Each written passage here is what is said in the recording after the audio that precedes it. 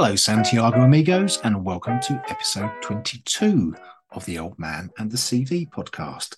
Today, we're talking about overcoming isolation and loneliness and perhaps losing a bit of self-identity and how you can use self-awareness with the aid of a coach and counsellor to help you get through some of those obstacles and put you into a much better place. Also, for those of you who were listening to last week's episode, I sent a little quiz on LinkedIn, and the answer was, of course, Britney Spears last week and meeting Paul McCartney next week, which is now tomorrow. And yes, thank you for asking. The festival went very, very well.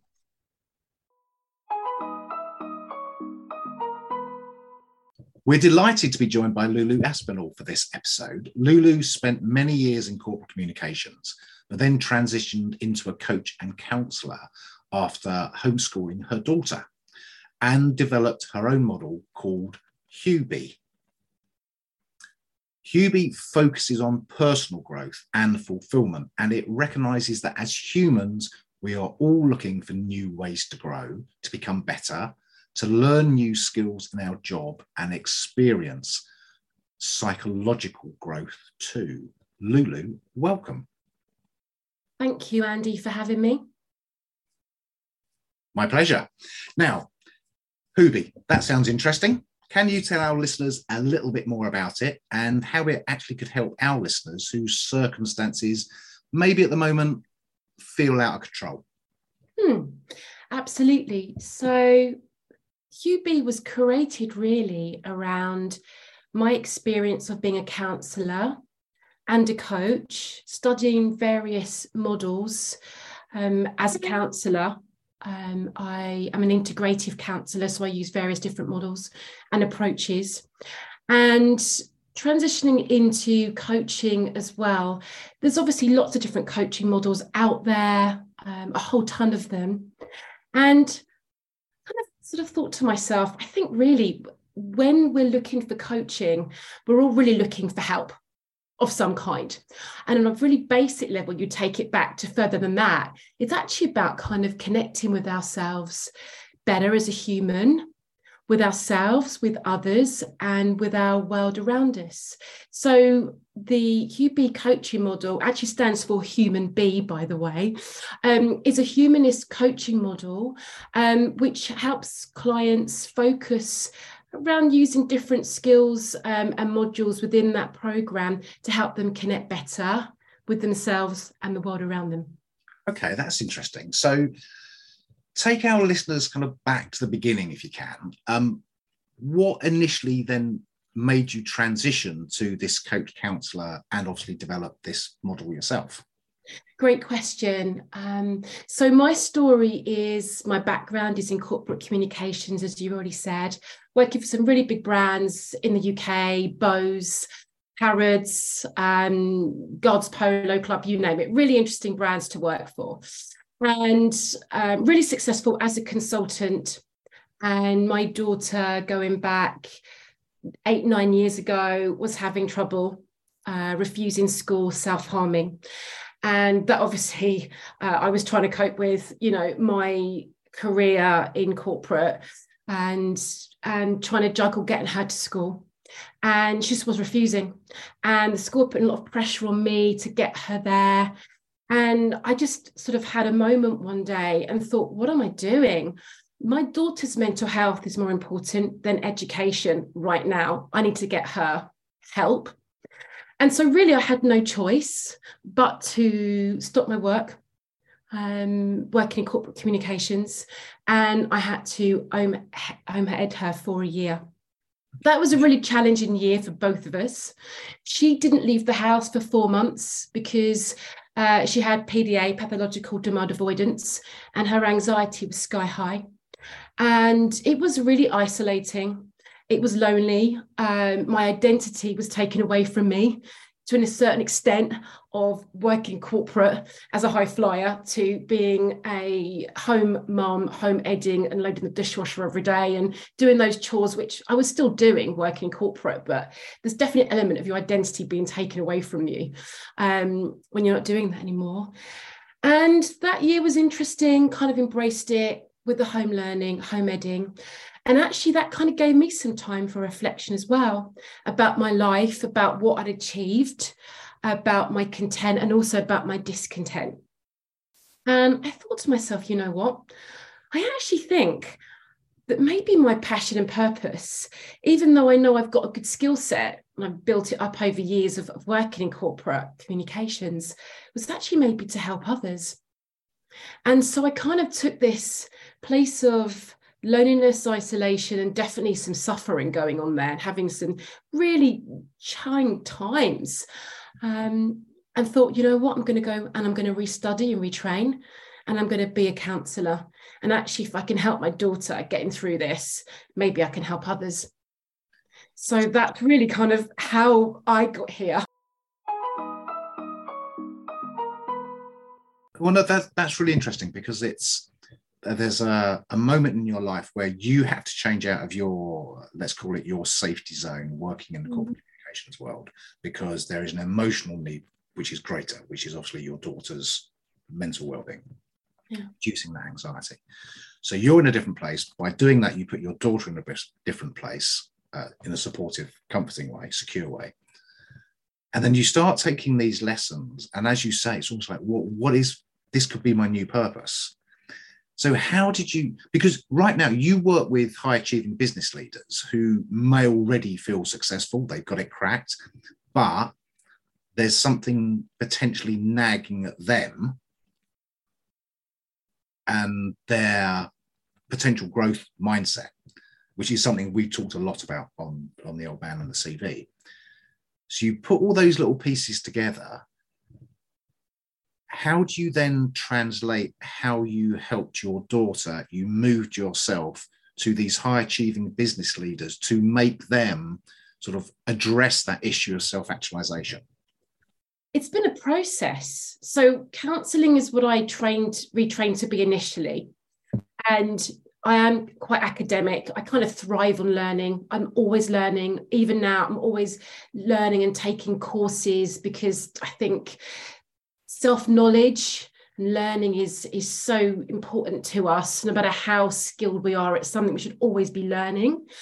And I started working with teenagers. I still do work with teenagers to an extent as well, around anxiety, pathway management, and mental health. But my background is in corporate communications. I've spent so many hours, years, working with business leaders, you know, people who are in high level senior management. And I think it's really interesting you asked that, because there's an assumption, isn't there, that if you are a business leader, if you are in a CEO role, that you know everything, and you kind of have this persona about you. But at the end of the day, if you're a CEO, you've still got some issues going on, probably somewhere in your personal life. You've still got, an organization with working through navigating people, and get the best out of people and a profit, and you're answerable to your board. And the CEOs and all these high achievers that I do work with, they are people at the end of the day, they are humans.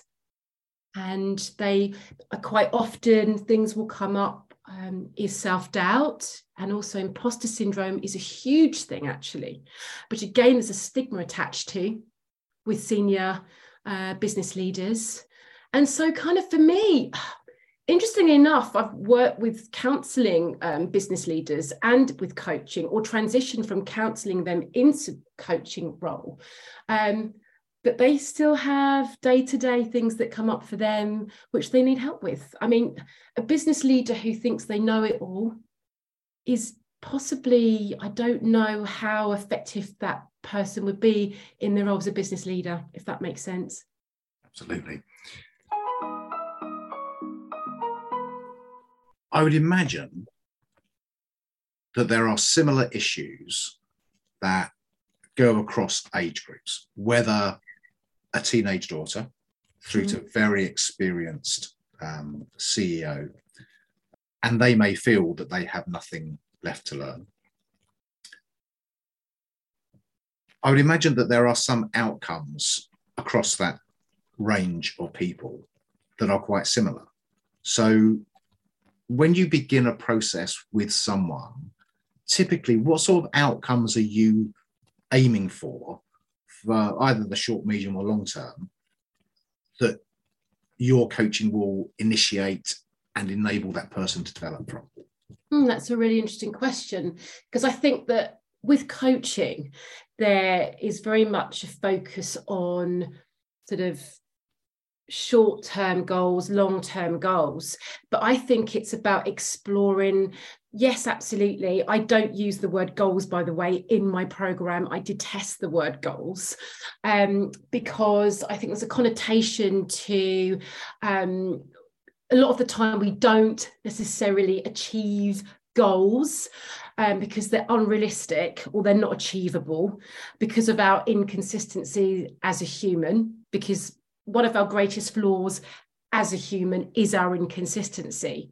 So kind of from my place and with my model, it's actually kind of more about looking a little bit and delving a little bit more deeper into what and why have you got that inconsistency or that behavior. Let's look at that. And actually it's really interesting because it's okay, it's not so hard to look at our inconsistency, but it's a lot harder to actually change a pattern and behavior and put that into place. But actually that's what my model is really about at its core, because then you can see change. You can see change organically in how you're going to help somebody with intentions they have, not goals, and that will be potentially long term. But really it's about them, as I said, in the core of the program is about connecting as a human more with ourselves, with others in the world around us. And that also applies in corporate or in business leadership, or if you're an entrepreneur. That's a great way to come back to the beginning and connecting with people. And you've had lots of very clear thoughts today and tips and advice. But what would be the key message that you'd like our listeners to take away from this episode? I think it's about us as humans exploring conscientiousness.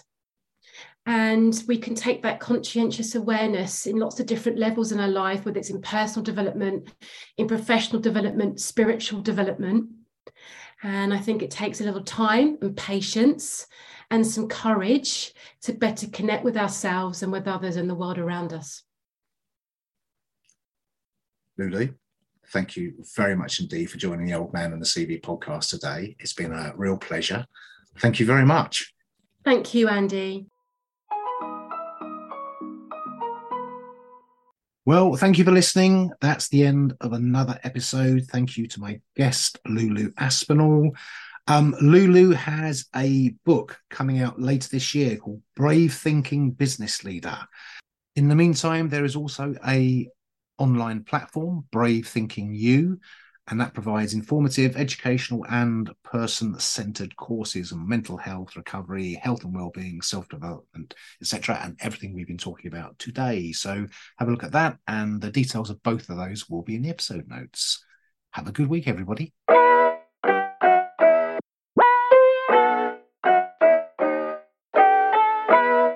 Just time for the credits. For the music intro and the idents, Abigail Eva Molly on. This is an Almost Pro production for 23 Magic, copyright 2023. See you next week, Santiago amigos.